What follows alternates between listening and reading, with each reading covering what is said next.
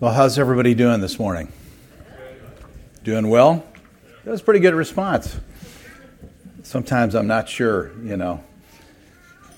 It always helps when you talk to me a little bit. Give me a little feedback. I'll never forget what Bishop Johnson said when he preached here a couple years ago. He said, so if you guys aren't talking to me, I'm not gonna preach. We're doing a series on the authority of God. And it may seem strange to you that what we're doing is not what you might think about as authority. But if you can't lead your own life, you're not going to be able to lead others. If you're not in alignment with the authority of God, you can't lead your family. You can't be a leader where you are in the marketplace, where you work, in your neighborhood. And that's why we're focusing on this 5 keys to kingdom governance of our hearts. So establishing godly boundaries in our lives, our sexuality under the lordship of Christ, our finances under the lordship of Christ, our emotions under the lordship of Christ, and our speech honoring God in all that we say. Many years ago, Janice and I lived in Missouri, southwest Missouri, in Springfield, Missouri. If you've never been there, it's a small city, about 350,000 people, so it's pretty substantial. There are 5 colleges there, and among other businesses like bass tracker boats. Bass fishing is huge down there, okay? But we would do a conference every year for 3 weeks. It was an intense leadership training conference to train university pastors. And it was one of the highlights of our year, Institute of Campus Ministry. It was actually a seminary level training. And it was one of those things that was like 18 hours a day for 3 weeks. So you moved in together on the campus, and it was an amazing thing. Similar to what we want to do with residential training here in a lot of ways. In this particular year, Janice and I always looked for leaders that were coming up that we wanted to invest in, that we wanted to reach out to. And since we live there, on the weekends, we wanted to host them and have them come over to our house and just relax and spend time with them. Very interesting. We invited 4 young leaders from California. And at this season in our life, Janice was working as an executive chef in a company down there. I know some of you don't know, we have different chapters to our lives, and this was one chapter. And Janice was going through an explosion of amazing new recipes, which was a delight to my stomach and heart as well, because she was bringing home all these wonderful recipes and things like that. And she was cooking up a storm. I mean, just amazing creations. And by the way, let me put in a commercial message. If that ever keeps you from inviting us over to your house because you're intimidated that Janice cooks, then you're sinning. Forget it. We don't care if you give us a hot dog and you invite us to your house. Hospitality is not just about doing that. But this is Janice's gift, and this is how Janice shows love. How many of you have ever seen the movie Babette's Feast? It's a Christian movie. We went to the movie store years ago, and Lacey said, we don't carry those kind of movies. And I said, no, it's a good movie. It's rated G. It's not a bad. So anyway, but it's this amazing movie about this woman who's a chef that in Sweden, and she's caring for these old people. And that reminds me of the way that Janice loves. She cooks for people. So we invited these 4 people over, and we said, hey, be there at 12:30. And I remember Janice was putting together this feast, and it literally took her days to prepare things. So we were doing a citrus-cured salmon, smoked salmon, that we smoked over 8 hours, and it took a day to prepare even before that. And all this preparation went in, and she was so excited about putting this lavish feast on for these kids that were coming. Well, it was 12:30 on Sunday after church, and they weren't there. And then it was 1, and then it was 1:15. And a lot of the stuff that she had done had to come out of the oven at a certain time and be ready on the table. And those of you that are exquisite cooks, I'm looking at Sarah, I see the pain on your face too, because I know we have a lot of good cooks here. But you know what it's like when you put this feast out. Well, they were about an hour and a half late, and this is a little bit before cell phones worked as efficiently as they did today. Nobody texted then. And I'm thinking, where are these people? And finally, I got a hold of one of the guys that was supposed to come over, and he said, well, we thought we'd just stop at the mall on the way over for a little bit and before we came here. And by the time they got there, dinner was ruined. Janice was livid. She felt rejected. I was really upset, and I thought, what is going on with people? We spent time, we spent money, we spent all this stuff putting this together. When I finally lovingly confronted Kurt, who was one of the guys that was supposed to be there that day, he said, we thought you guys were just going to throw some hot dogs on the grill. We had no idea. And the reason I said that is because I feel like we're in an exquisite moment of time. I want us to just stop for a moment and listen to what Dinah said this morning during the worship. Did you hear what the Lord said to us? That heaven is rejoicing over us. That God's love is extended to us. He's preparing a feast for us. He wants to lavish things on us.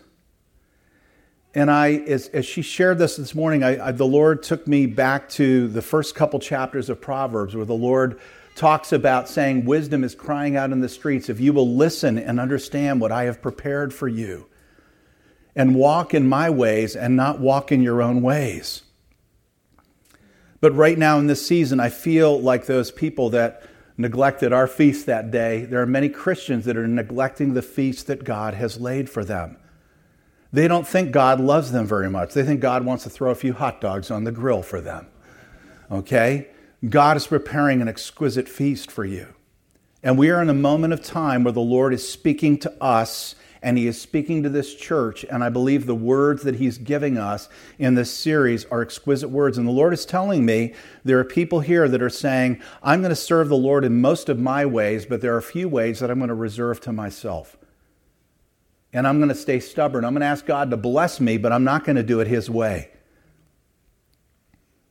So I'm going to manage my money. I'm going to manage my sexuality. I'm going to do now, most ways I'm going to say, God, you can do whatever you want. But this particular area of my life, you can't have.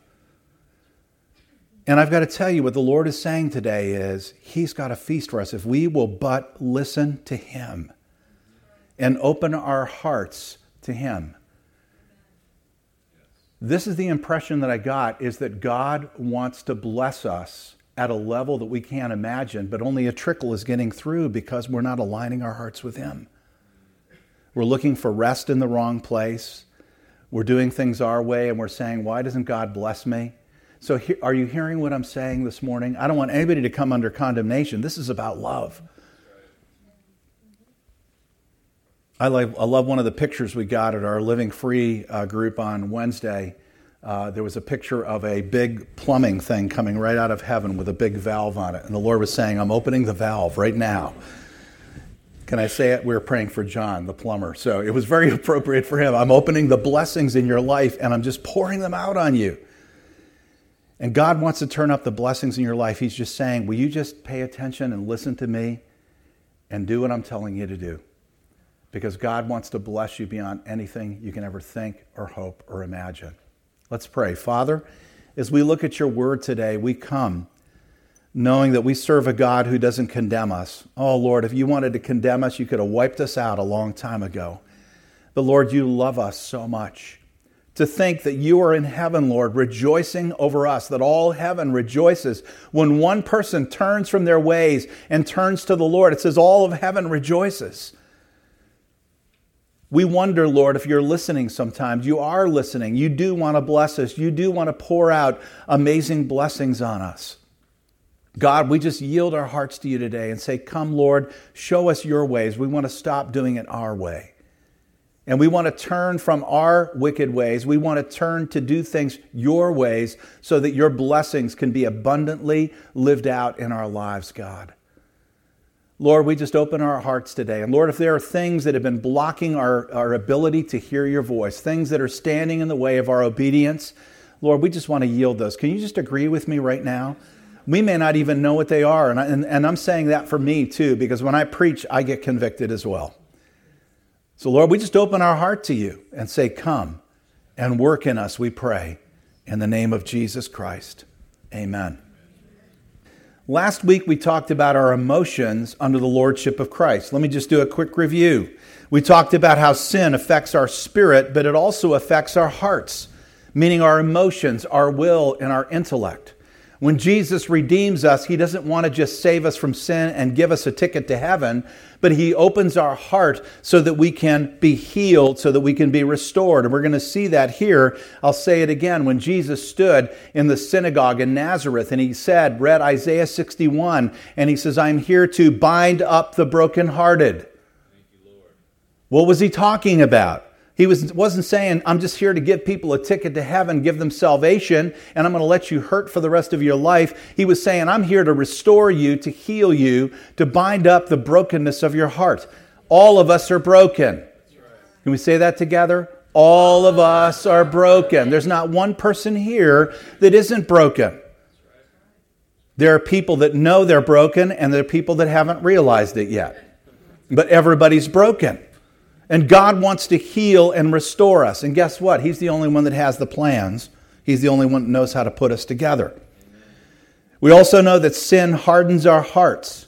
It means it hardens our emotions. It closes up our will, resistance against receiving spiritual revelation from God. Our emotions are involved with our spirituality and how we respond to the Lord.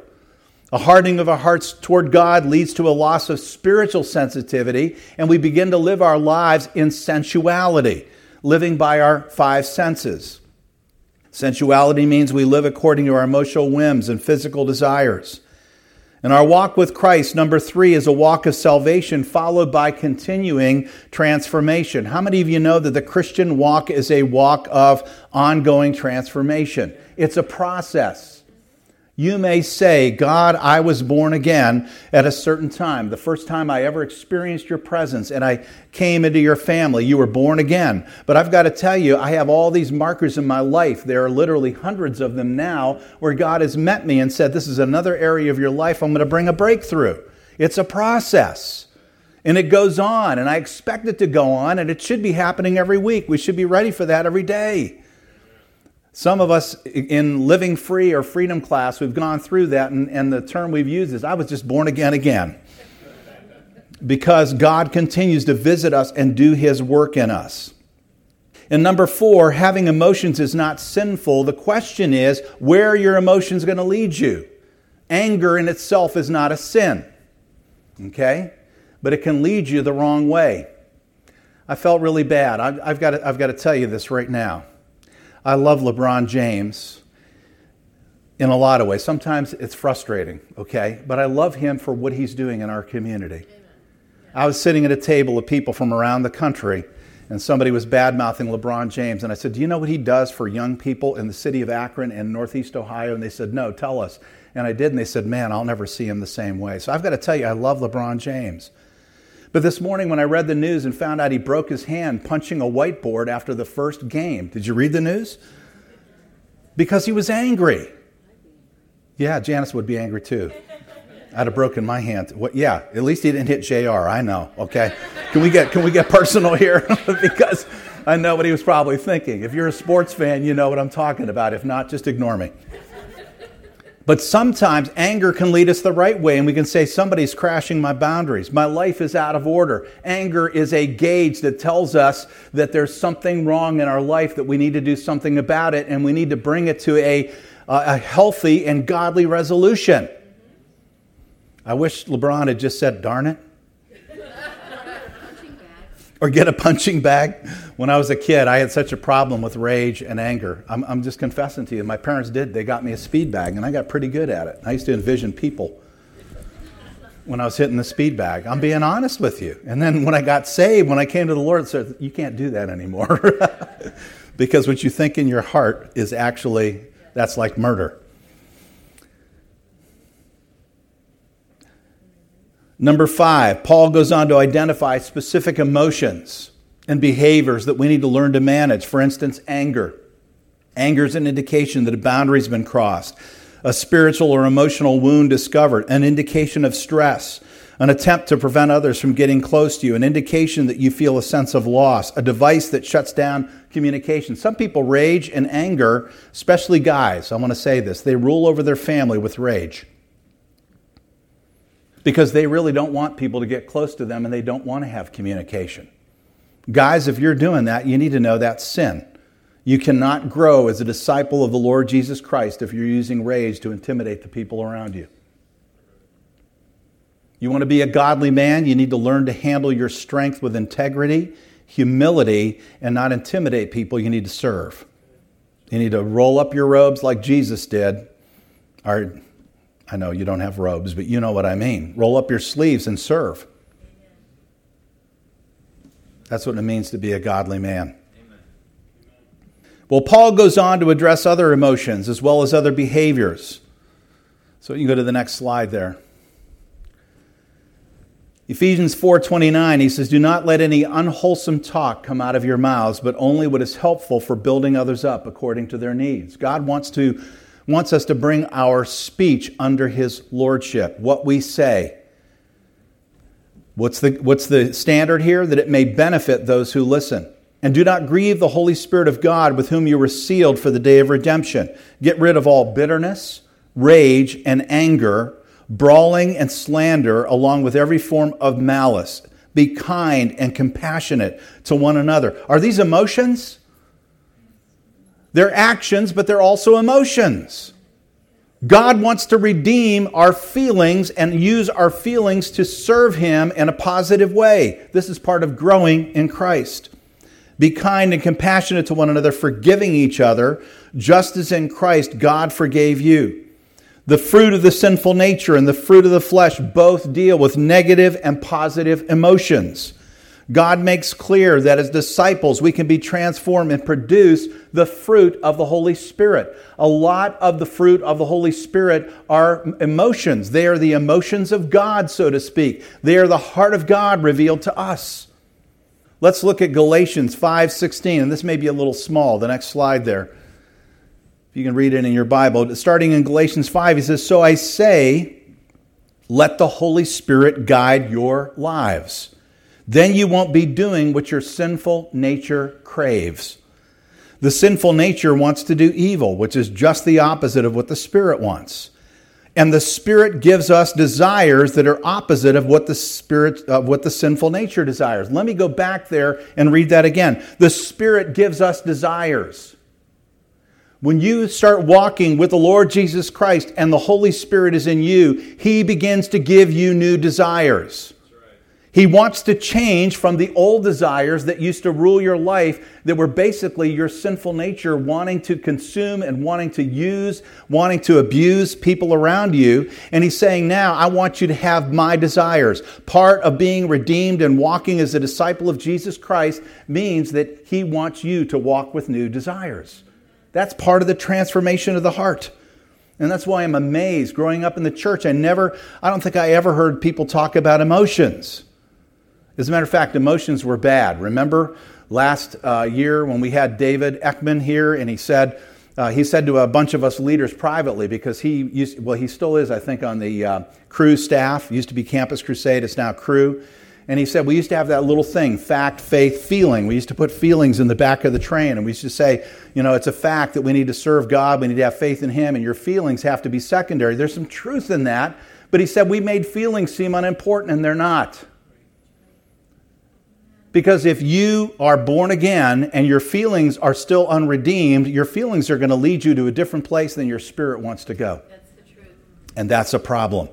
By the way, David's coming back this fall for part 2, and we'll be telling you about that.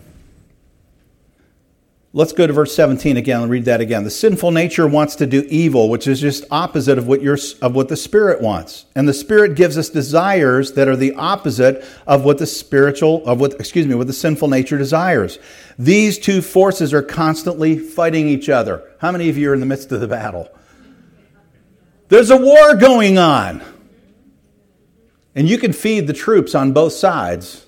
You choose which troops you're going to feed. You can either feed the sinful nature or you can feed the Spirit. If you sow to the Spirit, what do you get? You get a harvest of righteousness.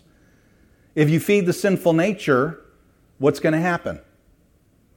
We've been getting a word among our leaders here in Northeast Ohio, and the Lord is saying one of the things that's holding back a spiritual awakening in our heart is so many leaders are caught up in pornography and they're compromised. It's time to be honest about this, folks. Because people are feeding the flesh, the Spirit cannot work freely in them. Now, don't you go and get condemned on me about that. I'll never forget in Pittsburgh at the Promise Keepers rally years ago when they asked people to stand that were bound by pornography that wanted to get free. And then they said, now for those of you that have a lying spirit that didn't stand with the first group, you can get up too. It was kind of a funny thing, but it's not funny. We need to help one another. And when you come into the light, and we have opportunities in this church to set people free if you are dealing with that. But these two forces, the Bible tells us, are constantly fighting each other. Sometimes, in our daily lives, we can feel like a war zone. The night I came to Christ as a student at Kent State University many years ago, I felt like there were two giant spiritual forces fighting over me. And the minute that I fell to my knees and said yes to Jesus, I felt all the darkness leave the room and the light of God just was poured out on me.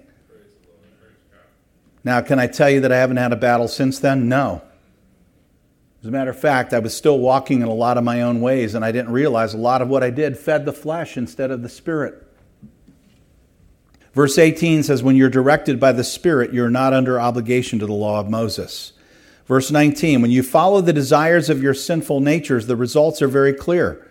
So when you follow your emotional desires of the sinful nature, here are the results. These are the fruits of the flesh: sexual immorality, impurity, lustful pleasures, idolatry, sorcery, hostility, quarreling, jealousy, outburst of anger, selfish ambition, dissension, division, envy, drunkenness, wild parties, and other sins like these. That's the fruit of the sinful nature. If you feed that nature, this is what's going to happen in your life. Don't be surprised if you're feeding your sinful nature and this happens. This is normal, natural. This is where most people in the world are.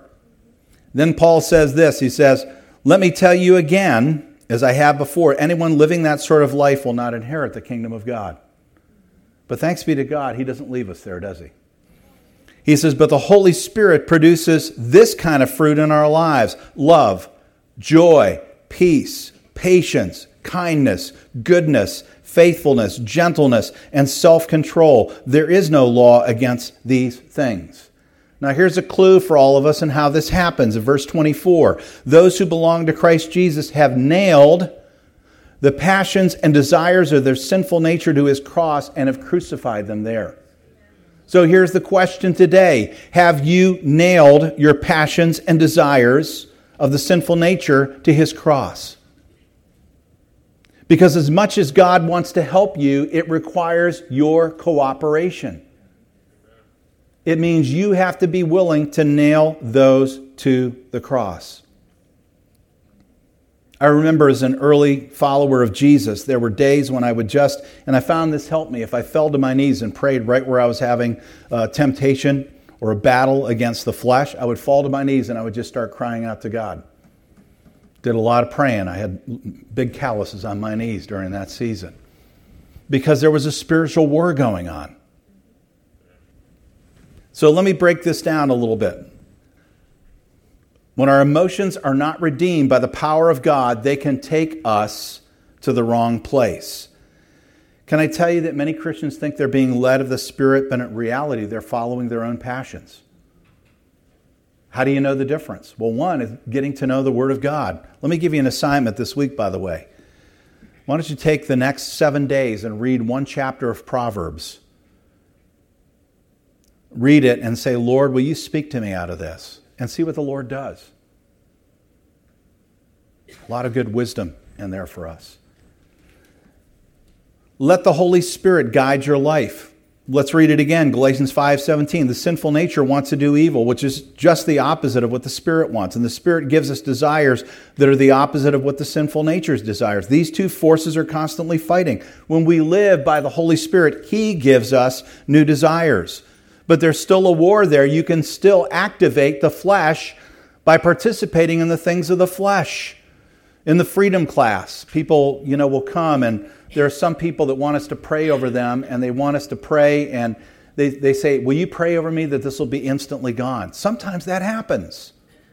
Then there are other times it doesn't happen that way. It takes a whole season of cooperation with God. So somebody comes to me and says, I want to get free of pornography. Will you pray over me that that spirit of lust would leave me? And I'll say, yes, but you need to do what you're going to do. Do you still have a smartphone, or have you gotten your dumb phone yet? Are you still driving certain neighborhoods? Or are you going a new way? Do you have accountability relationships? See, there's an obedience factor here. So you want to get free, you need to do what you need to do. Those of us that are coming out of an addictive behavior, don't say, I feel like the Lord wants me to go witness in the bar where I used to snort cocaine. Can we be smart about this? Yeah. Okay? What you need to do is, some of us need to be away from that environment for a while and just be smart about this and avoiding temptation. Man, it's getting quiet in here again. Is this a convicting series? Or you guys, you're not, nobody's falling asleep, are they? Randy raised his hand. He's falling asleep. Sorry, Randy. I had to pick on you, man. Number 2, our emotions can be a very powerful, overwhelming force in our life. Isn't that true? We need to learn to harness our emotions and bring our emotions under the lordship of Christ. Found a neat quote from Nancy Ann Smith, a pastor writing in Leadership Magazine. She says, you're responsible for what you do with your feelings, but you can't help having feelings. Feelings are. Feelings are going to come, aren't they? What are you going to do with it? Years ago, when I was a young pastor just starting out, there was an older pastor, Brady, that said to me, he said, throughout your life, you're going to have crushes on a number of different women. I said, no, I'm not. I just got married. I love my wife. He said, will you listen to me? He said, you're going to have crushes on various women. He said, if you take them seriously and say, man, I'm supposed to be with this woman, that's what my feelings are telling me, then you're going to get in trouble. But if you bring them under the lordship of Christ and say, you know, God created us with hormones to be attracted to people of the opposite sex, but I've made a commitment to my wife to walk with her in covenant love. So I'm going to make that decision not to act on this, and I'm going to do everything I can in this work situation to stay away from that woman. I'm waiting.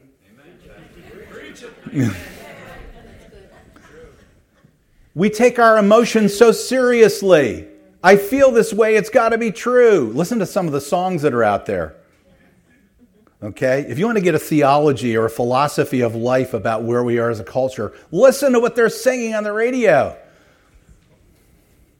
We've gone a long way from the Beatles' I Want to Hold Your Hand to all sorts of other stuff. If you can't be with the one you love the one you're with. And then it goes downhill from there. Think about this. What are you listening to? Janice and I love Motown. We listen to a lot of Motown. And most of the early Motown is really good stuff. But then it starts getting nastier later. And we've decided in the car, if we hear a song that comes on, we hit the next station. I don't even want it in my mind. Because we're being fed this whole thing from a culture that's telling us how to live. I still love the Sprite commercial best. Obey your thirst. Or is that Mountain Dew? Whatever it is, I don't know. I don't drink any of them. I can't handle sugar like that. Obey your thirst. I've said enough there. Our emotions can be powerful. We need to harness our emotions and bring them under the lordship of Christ. When we follow the desires of our sinful nature, the results are very obvious. That's what Scripture tells us. Can you learn to harness your emotions for the glory of God? Number 3, we need to learn to yield to the Holy Spirit. The Holy Spirit produces this kind of fruit in our lives. Love, joy, peace, patience. There are people all over the world that want love, they want peace, they want patience, and they're going everywhere but the Holy Spirit. People are looking for rest, they're looking for peace, and they keep looking everywhere but just being alone in the presence of God.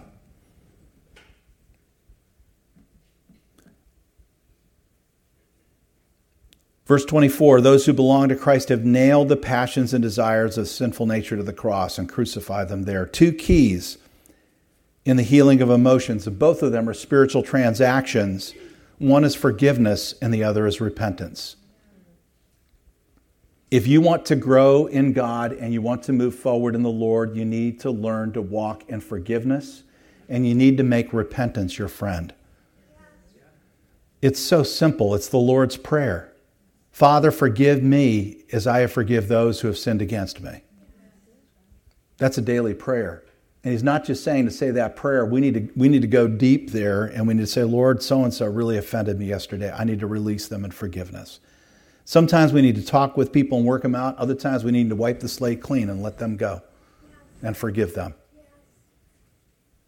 I know people that have been in the Christian life for years and they are still stuck in their spiritual life because they won't do this one transaction with God, and that's forgive the people that hurt them. And I know there are people that have been deeply hurt because we do really terrible things to one another as human beings, don't we? It's not about you absolving the person who hurt you. And by the way, when you forgive somebody, that doesn't take them off the hook with God. They need to work it out with God. Do you know why it's important to forgive? Because it unhooks your heart from theirs. You want to talk about emotional healing, let the healing begin when you forgive. I have prayed with people that have had to forgive whole countries.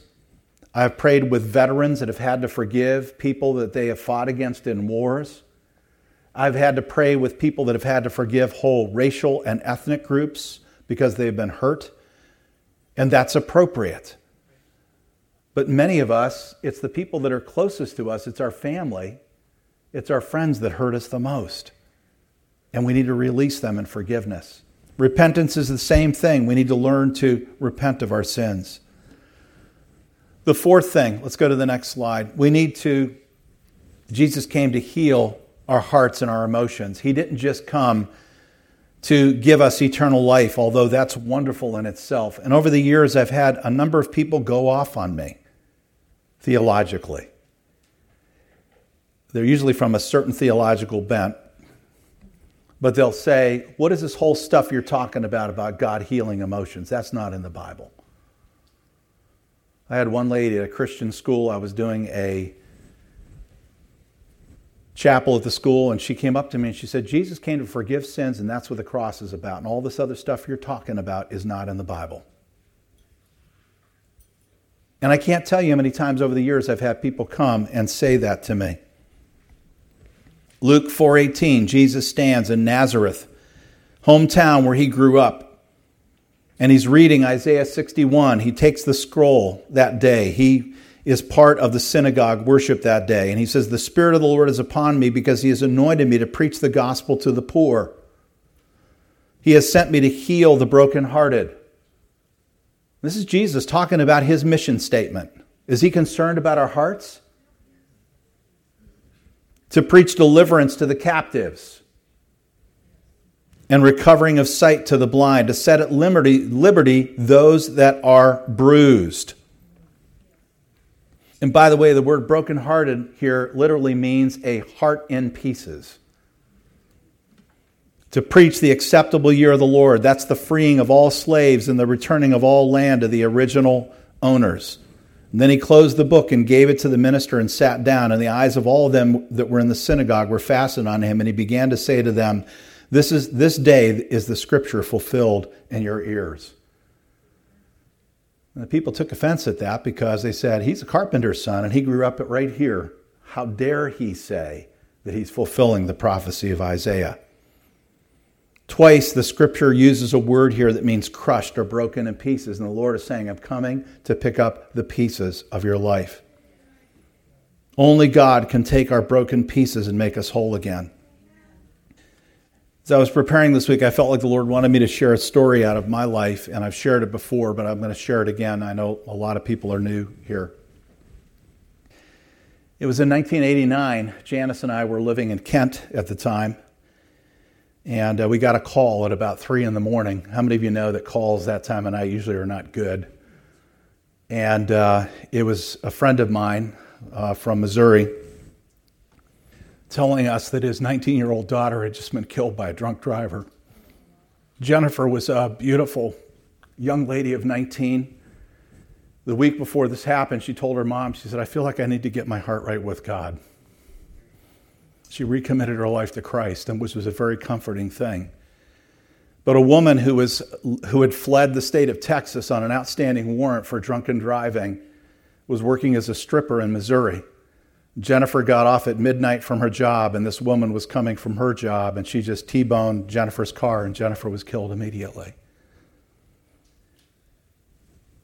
When you have somebody in your life that you've had your entire life, and they're in their 80s, 90s, close to 100 years old, and they lived a good life, it hurts when they go home. But when you lose a child, the grief is so intense. Janice and I were young. We were very young at that time in our life, and to watch our friends go through this was, and honestly, they were not the same after that. It changed their lives in a lot of ways. It was about a year after that, Janice and I had moved. We were living in Barcelona, Spain, in a micro apartment. It's amazing how much we paid for so little space. We were there for the 92 Olympics and teams coming in.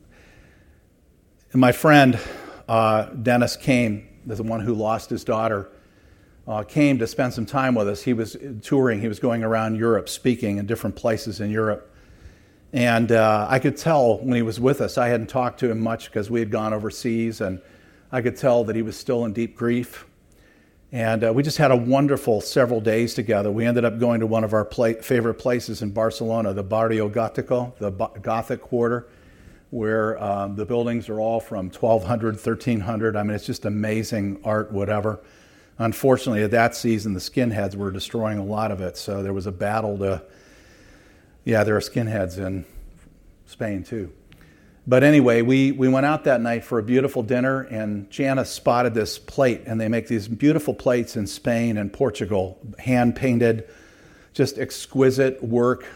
And we bought one for Dennis and for his wife, and we said, hey, why don't you take this home, and we love you guys so much.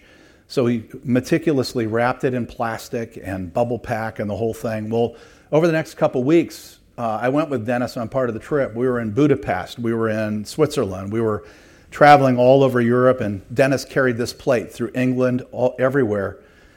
And he said on the way home, he took it out of his suitcase because he wanted to hand it to his wife as he was coming out of the airport. And as he was rushing to get out of the airport, and he was going through the revolving doors, he didn't make it in time, and the plate got stuck in the door, and it just went crunch, and then it fell on the ground, and it broke into so many pieces and slivers, and they don't make unbreakable pottery in Spain. Let's put it that way. So go forward again, another year, and we had moved to Springfield, Missouri, and we were going to stay with our friends for a short time. And we walk in, and there's the plate hanging on the wall. And from 8 feet away, you couldn't tell one crack in the plate. And then Barbara told us the story. She said, I got the pieces of that plate. She said, this is my life. It's all in pieces. And she said, I began to glue every day, hours. I would glue the pieces together. And she said, it became a labor of love, and God just began to work in my heart through this whole thing. She said, I know it's not the same. She said, but there it is on the wall. Can I tell you today, that's what God wants to do with the broken pieces of our life? But thanks be to God, He doesn't use glue. See, only God can heal the broken pieces of our life. I mean, many of us have shattered emotions. People have experienced physical abuse, sexual abuse, abandonment, rejection, fear.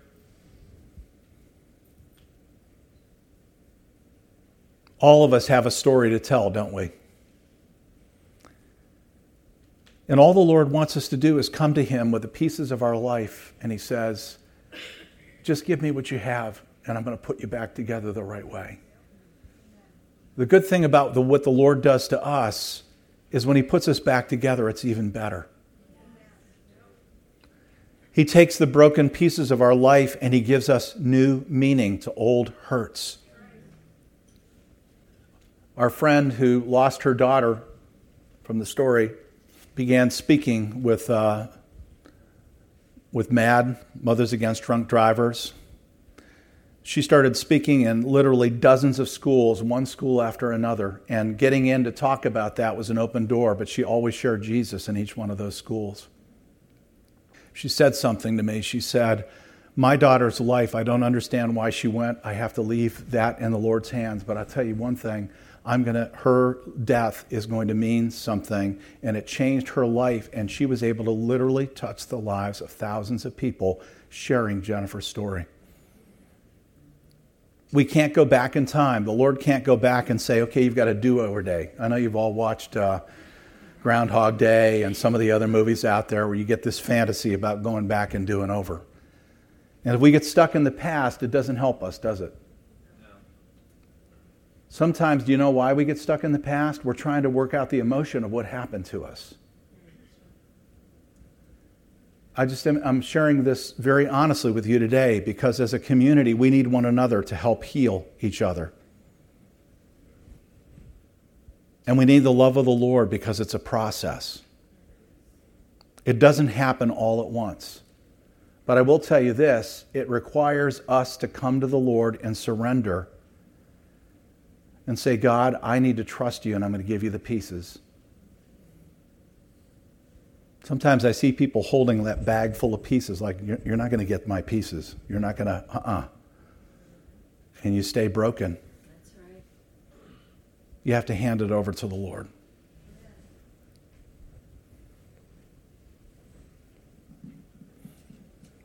Jesus wants to heal our broken hearts.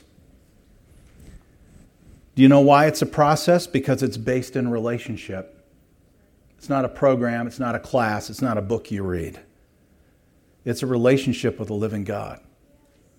And relationships take time.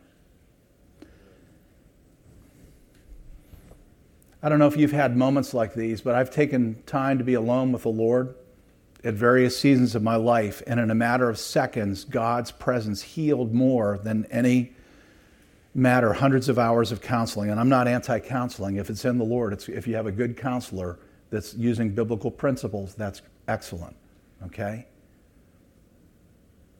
God can use even non-Christian counselors. He can use a lot of things if it's based in truth, in His truth.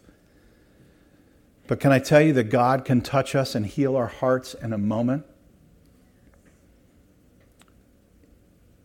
in ways that we can't even put words to. Sometimes when the Lord has done things in me, I can't even tell you what happened.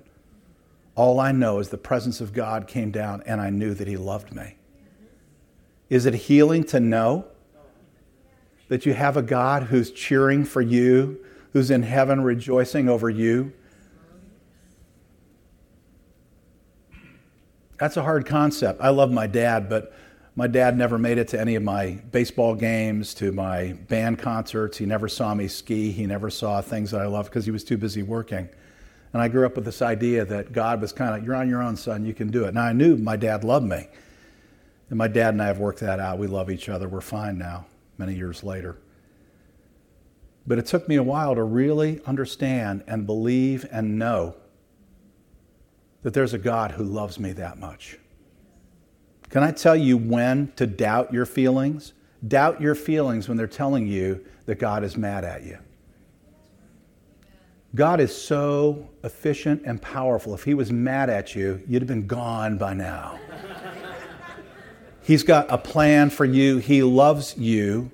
And His plans for you are not to harm you. Isn't that what He told the people? Is that in Ezekiel? He said, my plans are to prosper you. Jeremiah. To bless you, to have a future for you and a hope for you. Let me close with this. Janice and I, some of you have been in our home. We have a lot of different original artworks in our home. Most of them were done by people that were in concentration camps. There's one guy that drew birds. He was imprisoned by Hitler as a political prisoner and ended up in Switzerland afterwards. Then he escaped to Canada and opened a studio in Canada, and his son still has a studio there today. We have two paintings that were done. There was a colonel. He was a Jewish colonel from Shaker Heights. And when the camps were liberated in World War II, he asked these guys to start painting. He says, I'm going to sell your paintings so you guys can get your feet back on the ground. And we bought 2 of those paintings from the German 20th Century School. But you know what is amazing about those paintings? And if you come over, we'll show them to you. Is that people were painting beautiful things with a heart full of hope, even in the worst of situations. Can you imagine that? One of our paintings is done. It's, if you look at the back of it, it's U.S. Army tent. They ran out of fabric to paint on, so they cut up the tents that were wearing out, and that's what they painted on. You know what that says to me? That says I'm going to take the really, excuse the word, crappy life that I've got right now. And I'm going to take this and I'm going to do something really beautiful with what has been dealt to me. I'm not going to let the world keep me down, and I'm not going to be full of bitterness and anger, but I'm going to let my heart soar because I know that there's hope in a God who loves me. Amen. And I believe that's what the Lord is saying us today. Can we just bow our heads before the Lord? God is calling for a response today. It's real clear. It's not a one-time, one-size-fits-all, fixes all. But it's just a moment. It's one of those moments where the Lord is calling us to a place. And He's saying, will you bring your broken pieces to me and just lay them before me and allow me to do what I want to do?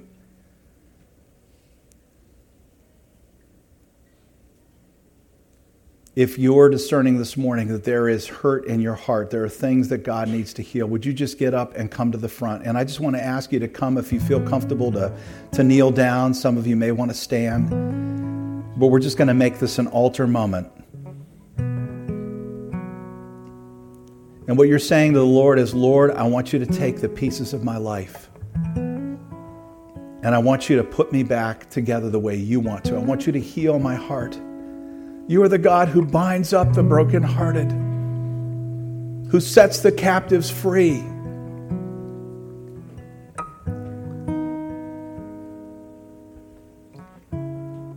We're just going to pray when you get up here because I feel like God wants to pray a prayer of healing over hearts today. Just come. There's an obedience component to what the Lord wants to do in you today. And God has all these things prepared for us, but He's saying you need to cooperate. Will you cooperate? Will you just come and surrender yourself to me and say, Lord, whatever it is, just come. We're just going to wait a few moments as Pastor Jeff is playing. Let's just wait on the Lord. Thank you, God. Thank you, Jesus. Hallelujah. You are so good to us, Lord. We thank you for your amazing love. We just bless you. We praise you, God. Thank you, Jesus. Hallelujah.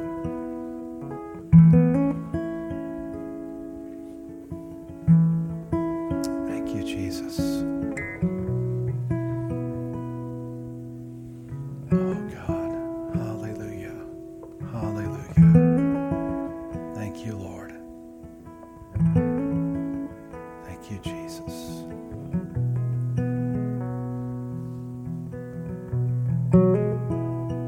Father, we just want to take a moment and thank you so much for your goodness. Lord, we just come before you right now and we bring the brokenness of our lives to you. Lord, whether it's abuse, whether it's abandonment,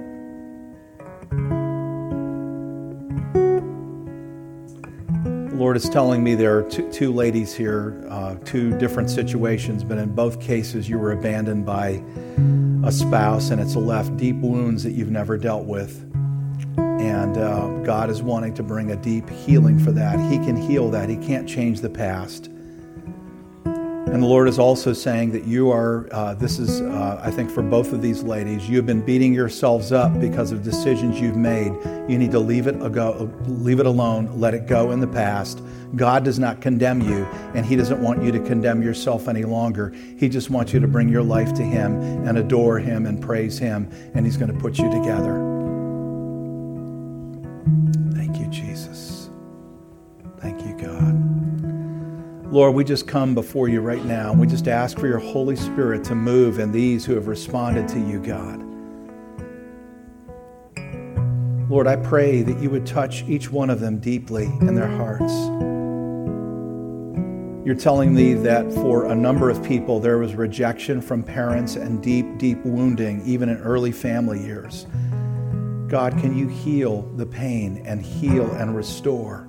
Lord, even though it may have happened years ago, it's still a page in our book. It may have been page 4, page 6, age 4, age 6, whatever.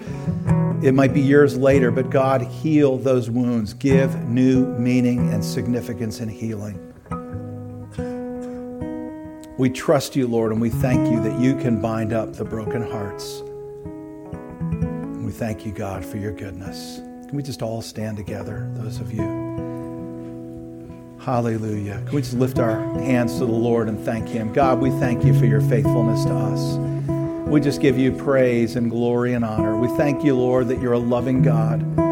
We thank you, Lord, that in a moment you can touch our hearts and that you can release your love in us. Thank you, Lord, for the words today about your love toward us and the way that you rejoice over us, the way that you are just rejoicing with all of heaven to see what you're doing in us, God. We thank you for that. Lord, help us to learn to tend each other's hearts also, to learn to love, to learn to forgive, to learn to show tenderness toward one another, God. Just help us in the name of Jesus, we pray. Thank you, Lord. Hallelujah. We bless you, Jesus. Father, as we go today, I just pray that your word would just continue to grow in our hearts, continue to work deeply in us.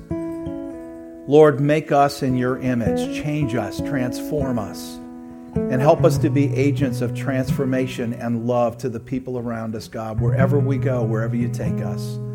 We thank you, Father, in Jesus' name. Amen. God bless you.